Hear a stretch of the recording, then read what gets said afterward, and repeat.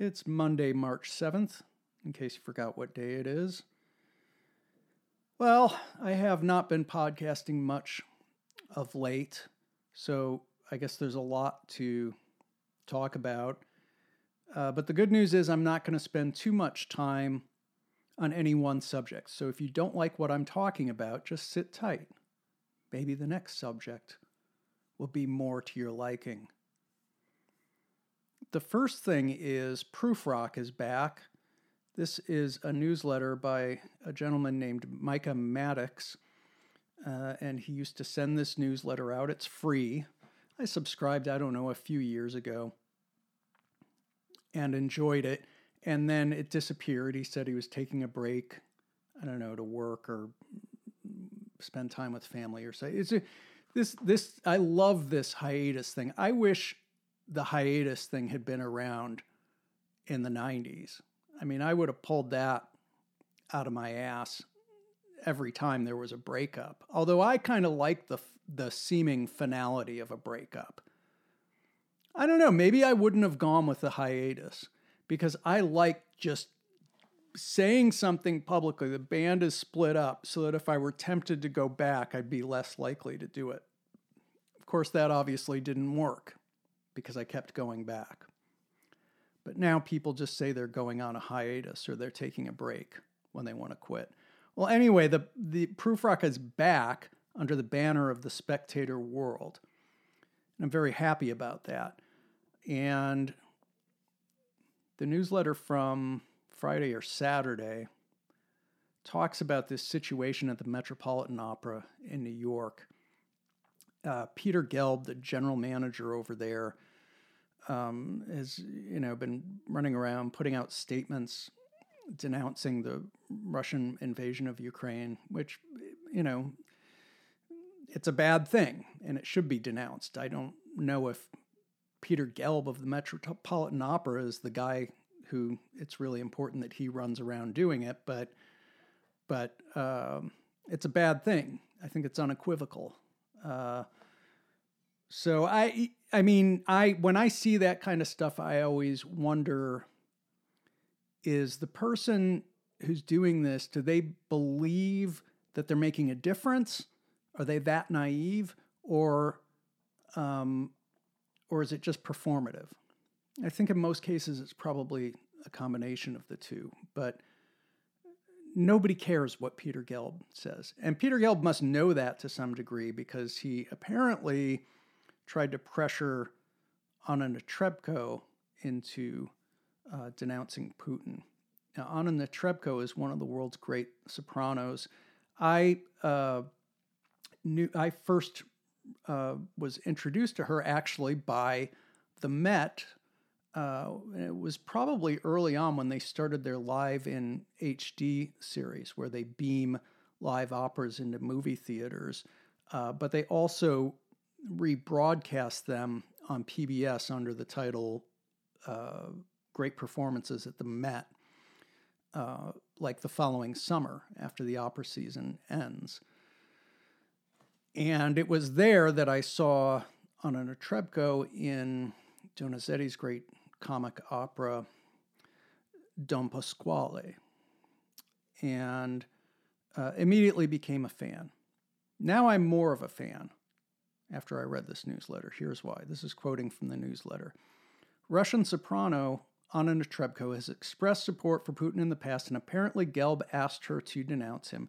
She refused and took to Instagram to complain about the demand. And then he links to a piece by somebody named Alexandra Svokos. But I'm just going to read the Anna Netrebko quotes.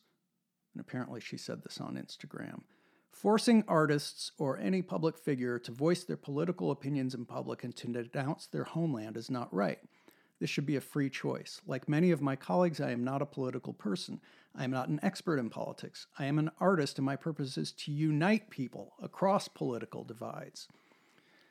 A lot of punk bands would do well to take a page from her book. So then she went on to say, I guess in a separate post, it's especially despicable from people from the West, seated comfortable in their home, not fearing for their lives, to pretend to be brave and pretending to fight by putting in trouble artists who asked nothing. Again, bravo, bravissimo, Netrebko, exactly right. Guys like Gelb try to convince themselves they're doing something. You're not doing anything. This is a terrible situation in Ukraine. This is a terrible situation. Putin is a bad man. But it shouldn't be up to artists to put out statements about that, especially under compulsion. It makes no more sense than it made during World War II to view with suspicion German Americans and Japanese Americans if they weren't, vocal enough, condemning the Axis powers. And as Micah Maddox points out, there are other reasons why one might not go out and publicly denounce Putin, including you may have family members back in Russia and you'd like them to not be ill-treated by that regime. I don't know why people think compelling others to do their bidding in political matters like that, to use their voice, is something desirable or effective. It's neither. It's evil. Don't do it. Apparently, also the great conductor Valery Gergiev was fired by, he was the chief conductor at the Munich Philharmonic, and he was fired by them because he wouldn't denounce the invasion of Ukraine. So that's who we are. All right, subject 2, Reacher, the series. If you're a fan of the Jack Reacher books by Lee Child, as I am, you are looking forward to this, but maybe with some trepidation.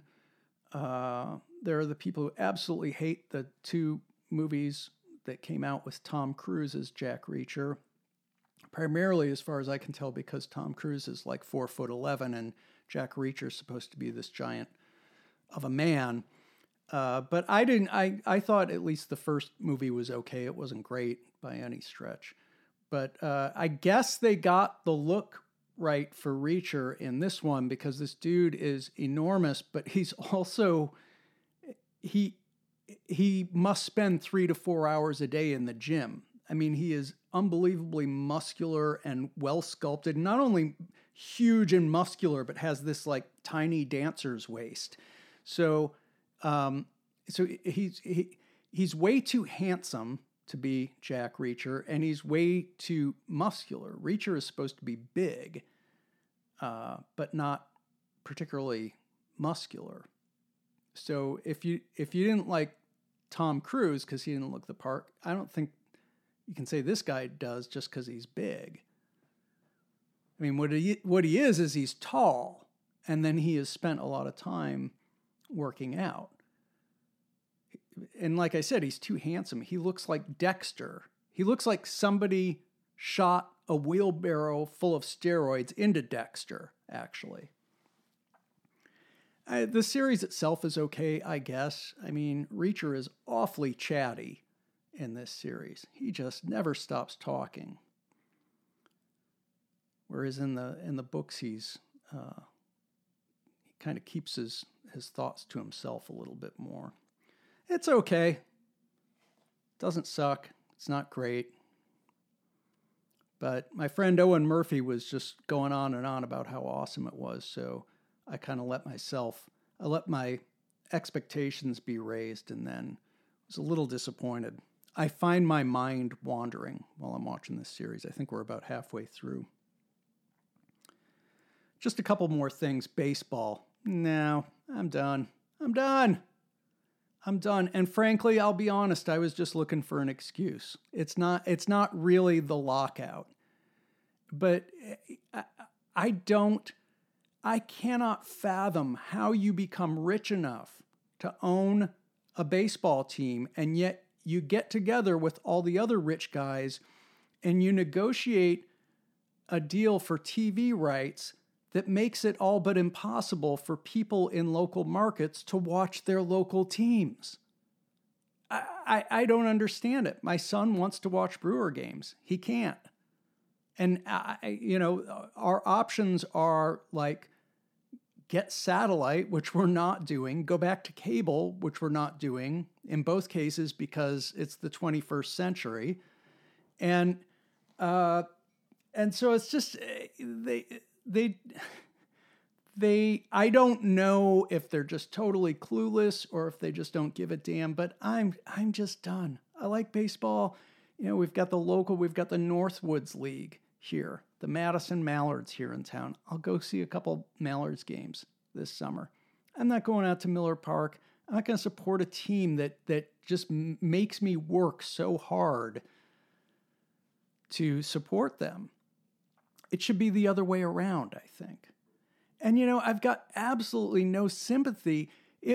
You would think with all these disputes they have, like YouTube TV, well, it got pulled from YouTube TV because they don't want to pay whoever owns the broadcasting rights enough money for it.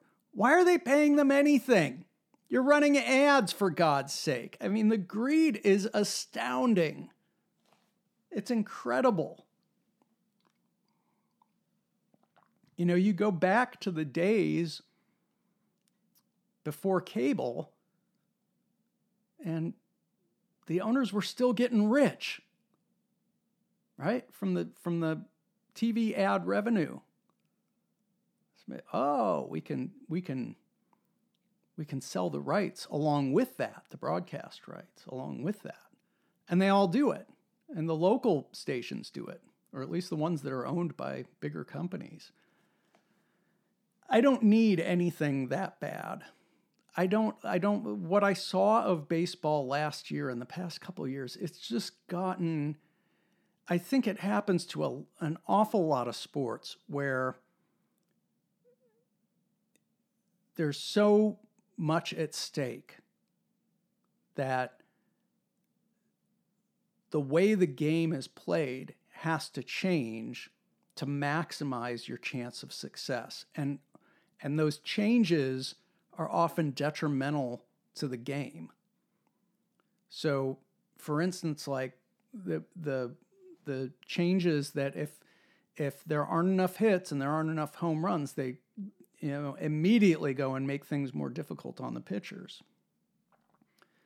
The games are starting to get a little longer last year. So I just saw this the other day on TV that the owners are proposing to limit the number of time between pitches, like to decrease it. Apparently there's already a time limit. I don't know when they instituted that. If you can't tell, I haven't really paid that much attention to baseball in recent years. But they always put it on the pitchers, don't they? But I like to see good pitching, I like to see hits too, but I like to see good pitching. But as much as I would like to watch and enjoy the Brewers, they've decided I can't. So I'm using this opportunity of the lockout to say, so long, suckers.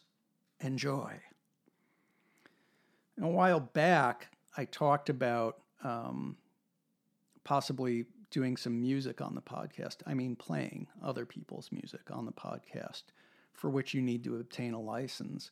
And so I had asked you people to express your support for that or not, and barely anybody did. But the bigger issue was I did sign up for an account with a company that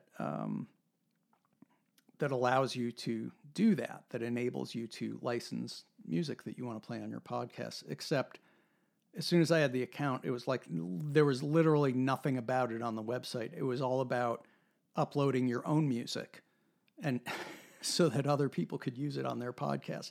There was not one word anywhere on that entire website about how to license music. So, and I didn't misread it.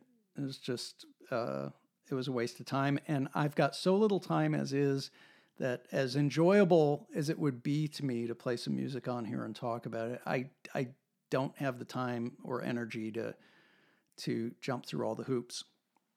which is true of many things in my business life as well. But it's especially true of something like this that has no ability to make me money. Final thing, a couple people have mentioned in the comments that there have been problems with the delivery of the podcast. So there was one guy who was unsubscribed somehow from Substack, and he went back and signed up with the same username and email, and it was like his account had never existed. So I don't understand that. And then the other problem, which I imagine is happening to a lot of people, and if it is, they're not listening, but I'm going to try it anyway, and in hopes that some of you will prevent it from happening to you in the future. Basically, Gmail does not like Substack. It doesn't like newsletters in general. Something about the way it filters things will put emails from Substack sometimes in your spam folder, or sometimes they'll go in your promotions folder, which who among us has ever looked in their promotions folder? I didn't even know I had one. Okay, so if you don't want that to happen to you, if you like this podcast, first of all, you're crazy. Second of all, there are a couple things you can do. Drag it from, if it's in your spam or in your promotions folder, drag it to your inbox. And if there's that option to mark it as not spam, then do so. And the other thing you can do apparently is reply to the email that goes out automatically from Substack when I post a podcast, because then it helps the system learn that this is a legitimate email address and it's not spam. So those are some things you can do to ensure that you keep getting emails from me and keep getting these podcasts, which I hope you do. I'm still there's a little lull right now between projects, but it's not going to last long, and it doesn't really matter anyway, because I'm catching up on all this stuff that I wasn't able to get to when I was working hard and focusing pretty much solely on that creative work. So for the foreseeable future, it's going to be sketchy. Don't count on a podcast every week, but I'll pop in when I can. As always, it's been a pleasure to talk at you, and maybe I'll be back next Monday. Maybe I won't, but in any case, have a nice week or 2 weeks or 3 weeks until I am able to join you again. And until then, please remember, as always, that I love you all very much. So long.